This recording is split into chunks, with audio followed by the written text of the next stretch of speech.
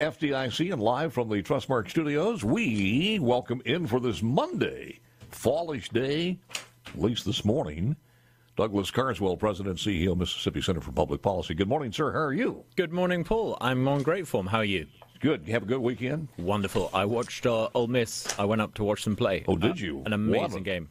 Would you wear blue or did you wear red? Which one did you wear? I was wearing red. I've just about understood the rules of football, and the more I discover about it, the more I love it. Well, it's a heck of a lot safer than the football overseas and soccer and things such as that. There's 125 people in that stampede. Indonesia died. Just absolutely crazy. Terrible. Let's jump into this because I've got lots to talk to you about. The charter school situation. I was reading something about this, and I was hoping that we'd be further along. I understand the resistance of this. I understand the power we have in this state, not power that we have, but the power of the education lobbyist and the machinery that turns from the parents' campaign to people who want to feed off of public education. But it is very, very politically powerful, and we know that. Yeah. So where are we? What's your analysis of this? Let's start with a few basics. I mean, charter schools in pretty much every state where they've ever been tried raise standards and give the kids who go to them a better life chance. Now, the evidence of that is overwhelming. So charter schools are a force for good. Not unreasonably, in order to set up a charter school, you need to get the approval of something called the Charter Authorizer Board. Now, you might imagine that if you were called the Charter Authorizer Board, you would be in the business of approving charter schools. But unfortunately, our Charter Authorizer Board in Mississippi has been cheerfully turning down applications to set up these life-changing schools for a decade. We've only got a mere 8 charter schools in the entire state. Last week, 5 applications went before the board, and 4 of them were turned down. In other words, the board did what it seems to do rather well, which is to say no to people offering life-changing charter schools. But Douglas, wait a minute. Couldn't you make that argument, and I'm play devil's advocate here, couldn't you make the argument that, okay, this is going to keep the quality of the education of these schools up, the failure rate will be down, hold and on. we're doing this, and we're putting them through the routine and making darn sure they'll be able to survive. Hold on a second. And things are right. Hold on a second. The argument put forward by the charter school for not approving schools is that some of the applications are imperfect. Do they have any idea quite how imperfect the alternative schools that those children are now having to go to? It's ridiculous. You can, for example, only apply to set up a charter school in an F-rated district. So by definition, if you're turning down an average application to set up a charter school, you're denying children an average education and consigning them to an F-rated education. It's an absurd and nonsensical argument. I agree with you. And the reason that was done is because it was the only way that the legislature could possibly get this in. We know that because of the forces, the aforementioned forces that I talked about, which I agree with you. Because if they would allow them anywhere in, the competition for between them and public schools is going to be a little bit more. Paul, to see how ridiculous the authorizer board is behaving, just consider for a moment the fact that Georgia has 70 charter schools, Louisiana has 143, Arkansas has 50. Are you really suggesting that the quality of the applications from charter schools in Mississippi is so substandard that we only are able to have 8? The fault is not the quality of the applications. It's not the fault of Mississippi children. It's not the fault of Mississippi mums and dads and teachers. The fault is the bureaucracy that doesn't want these schools because it sees them as a threat to the failing public sector monopoly. So you're saying that the board itself is the problem in existence to be a detractor, not an enabler. In other words, they're not helping; they're hurting this cause. Its very actions suggest that. It's not me saying it; it's the actions of the board. For a decade, they've been cheerfully rejecting good applications. One of the most disappointing no's that they gave last week was to a school that is already a successful school in Clarksdale that wanted to expand to open up a high school. Now, to say no to that consigns children going to that good school in Clarksdale to, when they get to a certain age, have to go back into F-rated public schools. So was this also based on the filing itself, or the paperwork being askew or something like that? Is that the reason for that? Bureaucracy that wants to say no always comes with a reason, but the reason is not a logical, rational reason. If it's the case that some of the applications are far from perfect, then I would have thought that the authorizer board would have a duty to help funnel and nurture and foster some of those applications. Instead, we get a sort of Soviet-style niet, and I think that's simply not good enough. Any politician in Mississippi who wants to regard themselves or be labeled as authentically conservative needs to recognize that we need to change the authorizer board. We need reform. And there are a number of ways in which we can do this. One way would be to allow multiple authorizer boards. Many states in America have this, so you can't have one monopoly institution blocking good applications. That would be one way. Another way would be to make sure that when the authorizer board gives approval, it's not being asked to approve each nitty-gritty individual startup school. It is simply approving an organization to come in and set up and run charter schools. If you like, it would license an organization to be a licensed provider of charter education. And I think now it's imperative that we have both of these reforms. It's not simply good enough to tweak with the dynamics of the board. She has been on with me before, Dr. Lisa Kamachara, the executive director. Have you spoken with her?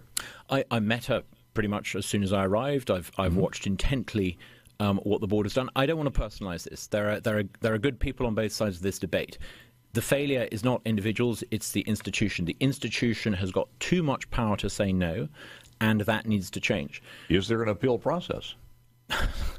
This is one of the frustrating things. If there were objective criteria under which the process operated, you might think that you could take those and they would be sort of actionable. You could go to a court. Unfortunately, the board has the final say. It's just not good enough.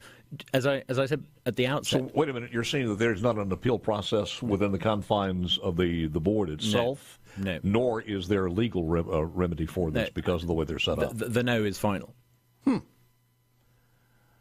Tell me a little bit about, they're staggered in terms, I'm sure. They're appointed by the governor? Yeah, as is standard in Mississippi, I think the governor has some say, the lieutenant governor has some say. I think the speaker may have some say. But, let's not personalize it. I don't want to get into the business of saying, that member of the board said this or this CEO. They're individuals, and I don't think that would be right. I think what politicians need to do is to change the institution and focus on how to reshape the institution. If we were having this conversation in Louisiana, where they've got 143 charter schools, or Arkansas where they've got 50, or Georgia where they've got over 70. The idea that a single institution could block the creation of charter schools would be ludicrous. So we need, let's not focus on individuals. Let's change the institution. Are we the only ones that you know of that you've looked into this? And again, my guess is Douglas Carswell, President and CEO of Mississippi Center for Public Policy. Douglas, are we the only one that you know of in the surrounding states, Louisiana and the others that you mentioned, that base their approval on being an F-rated school, first of all? There are other states which, for much the same reason, said that you can only set up a charter school in areas where education is seen to be substandard. I personally think that the problem with that is it means that charter schools only ever get going as in failing neighborhoods, and they come to be seen as being a thing you do for failing neighborhoods, and I think that's wrong. I would like to see if people want to set up a charter school in an A-rated district, they should be allowed to, because ultimately it's not about the bureaucrats deciding whether a charter school is successful or not. It's the mums and dads, and every charter school in Mississippi is oversubscribed. Let parents vote with their feet. Let them decide if the charter school is good enough for their child. You can't have that in Mississippi, because if you have that in Mississippi, the next thing you're talking about is vouchers or public school choice.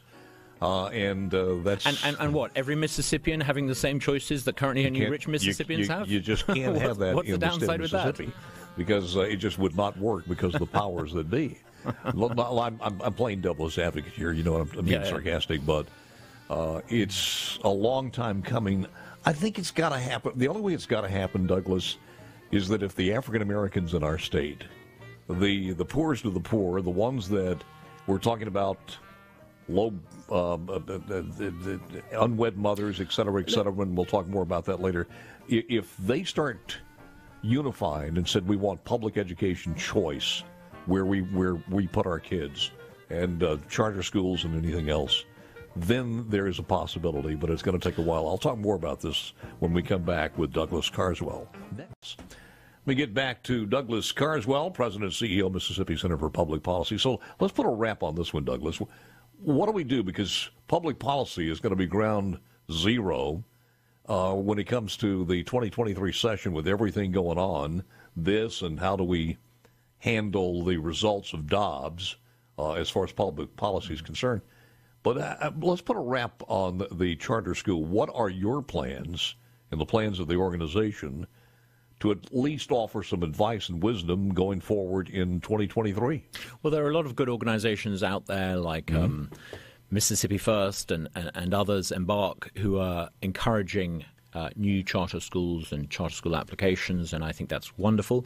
I think in terms of public policy, though, what we need to do is put forward proposals and a bill for multiple authorizer boards. If a monopoly public sector organization after a decade is not up to the job of approving enough charter schools, end its monopoly. It's very simple. That doesn't really make sense, though, when you're talking about competing governmental No, I think boards. Other states have public universities, allowing public universities to approve charter schools, and I think that would be something that needs to be explored. If it's not just the official state-sanctioned authorizer board, but if a public university in Mississippi could also approve a charter school, I understand. I think that would fix a lot of the logjam. Wouldn't it be better to go back and just write a new bill to change some of the rules and regulations of the present charter board? Yeah, I mean, as I explained in the earlier segment, I think that is needed. I think changing the way in which they approve so that they're not simply approving individual applications to set up charter schools, but they're giving an organization, if you like, a license to go ahead and run charter schools. I think that's absolutely key. Yeah. A lot of people still to this day do not understand what a charter school is, and we get into a pushing and pulling match. That a charter school is not a public school. It is a public school. It's publicly. It derives its money from the public funds. Yeah, it's publicly funded, but it's run independently of the local education bureaucracy. And there is the rub right there. The autonomy goes to the parents exactly. and the people who put that together, and it bypasses the machine, and they don't like that because they lose some of the wherewithal to direct funds. Well, the existing establishment sees it as a threat. Number one, because the money that goes to the charter schools doesn't go to prop up the existing system. Secondly, because charter schools tend to be much more efficient at how they spend their money. They actually spend it in the classroom rather than this expensive local school board bureaucracy. And I think the third reason why they don't like it, it shows them up. Because for years, people in Mississippi have been told that certain kids in certain neighborhoods can never achieve great results. And charter schools come along and show that they can. And suddenly people realize it's not the kids that are the problem.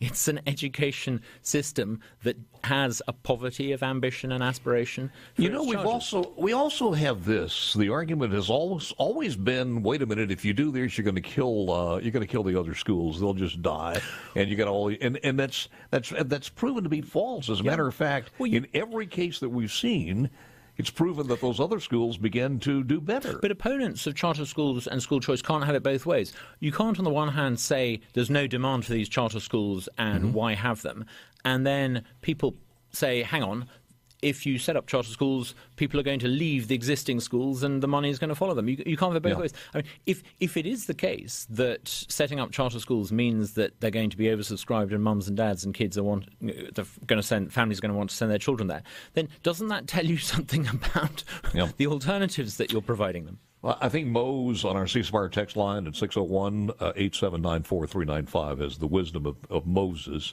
And Mose basically says we need to be asking the board why they are intent on keeping our children in failing school districts. He's got it. That's it. That's it in a nutshell right there. He's bang on the money.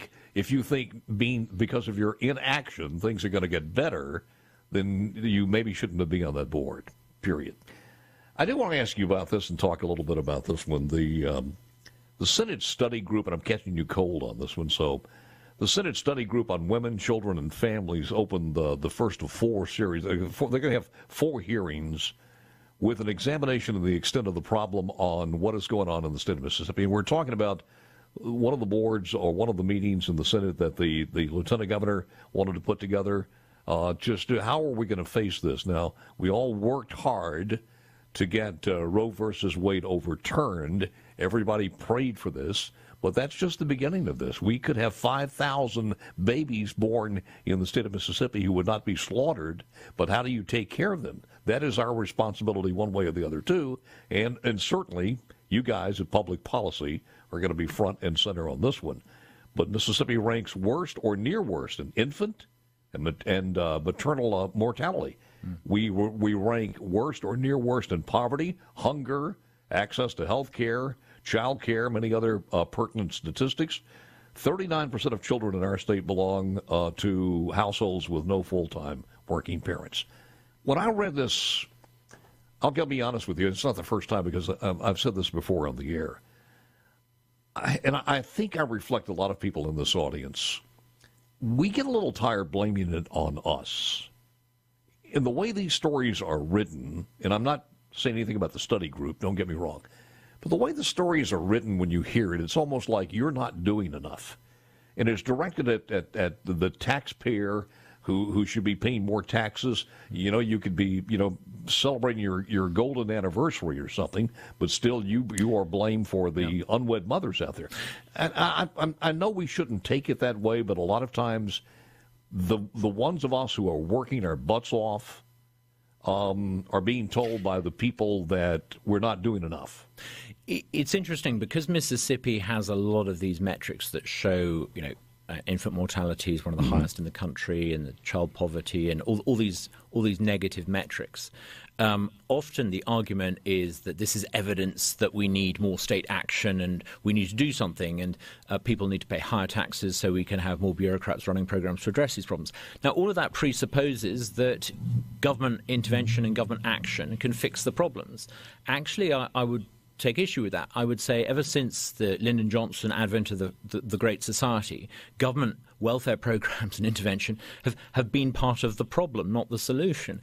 If you look at why it is that Mississippi in many ways is performing one of the worst states in the union, I would say it's because of things like fatherlessness. It's because there's an absence of dads in homes. It's because of broader social issues, which the state, I don't think, can fix, but the state certainly can make worse by spending large amounts of intervention, which actually is often counterproductive. So I think happy, successful societies are those where government is limited. So the idea that we should tackle these social problems with more federal programs ignores what's happened since the 1960s. I think everybody understands this, and it's been said by some great African American leaders in our country over and over. If you want to break this statistic, you stay in school, you get an education, you don't get pregnant early, you get married to two spouses, and those are the ways your statistics increase dramatically. We have 46%. 46% of the children in our state live in a single-parent family. There's overwhelming evidence, as you said, that if you get the basics right, you form a stable relationship, you have your kids in wedlock, not out of wedlock, and you have a job. It doesn't matter what kind of job it is. You have a job. If you do those three things, the chances of you being poor are minuscule. Maybe we should do this. We have a final segment coming up in a moment with Douglas, but maybe we should do this. Instead of saying 46% of Mississippi children are in a single-parent household, homes, maybe we should say that 54% of the parents in our state are married. 54% of all are married, and what are they doing right? And attack it from a positive source instead of a negative source. But it just seems like they're blaming that on that we, the people who are paying the taxes, pulling the wagon, are not doing enough. And it just gets tiring somewhere. You have these government programs, but if they're not working, don't do them. If government programs were so successful, they would have fixed all these problems since the 60s. Oh, God, we'd be in a utopia now. Final segment's coming up next. Live from the Trustmark Studios, final segment here with Douglas Carswell, President and CEO, Mississippi Center for Public Policy. All right, so to wrap it up, sir, your final thoughts. And what else is, I didn't have a chance to ask you what else you guys are working on. We are working on a legislative program for the 2023 legislative session, a big focus on education. One thing I'm really excited about is healthcare. one of the reasons why Mississippi has some of the worst health outcomes in America is because we have got some terribly restrictive protectionist things called CON, Certificate of Need laws. And we're doing a lot of work on trying to get rid of those. We're also going to produce a budget because the fact is Mississippi has a budget surplus of about $1.2 billion. That's even after the income tax cuts earlier this year. So I think there is scope for a really proper conservative budget.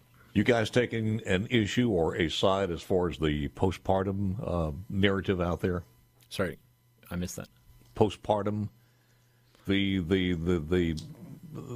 legislation to increase the term for postpartum on Medicare or Medicaid from 2 months till 12 months. Yeah, I mean, it's difficult to oppose individual measures like that, but in principle, we don't want to see Medicaid or Medicare expansion, because if you hose federal dollars at healthcare in Mississippi while you still restrict the supply, you get massive increase in the costs to everyone else. But is there a way to not call that Medicaid expansion, or is it just everything is Medicaid expansion on this particular case? Well, it is Medicaid expansion because it means you're spending more public money and you're not increasing the supply of healthcare. And but we don't cap. I'm not just push back on this a little bit.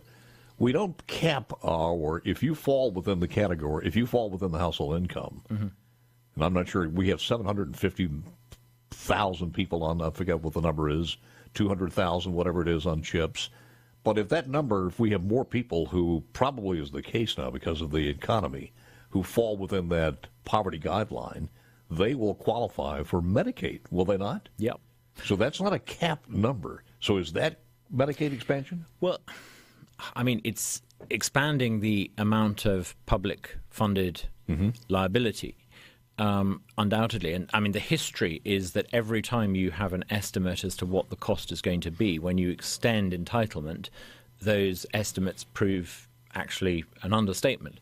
So I suspect, perhaps for the reasons you suggest, that you're not going to be able to limit and cap entitlement if The reason that needs to be looked at again is if we do have 5,000 new babies born here that are not aborted, that's going to be certainly in an area where you're going to have more and more of those babies are going to come from mothers from the impoverished demos or categories, and that probably is going to be a larger problem in 2 or 3 years than it is now. Undoubtedly. So somewhere you're going to have to address that. Undoubtedly. And I mean, I think there's a role for civic society here, because if young mothers are going to bring into this world children and they're going to struggle, then I think there's a responsibility on civic society. And I think in Mississippi, actually, civic society is already responding really, really well to that. There are a lot of initiatives underway to provide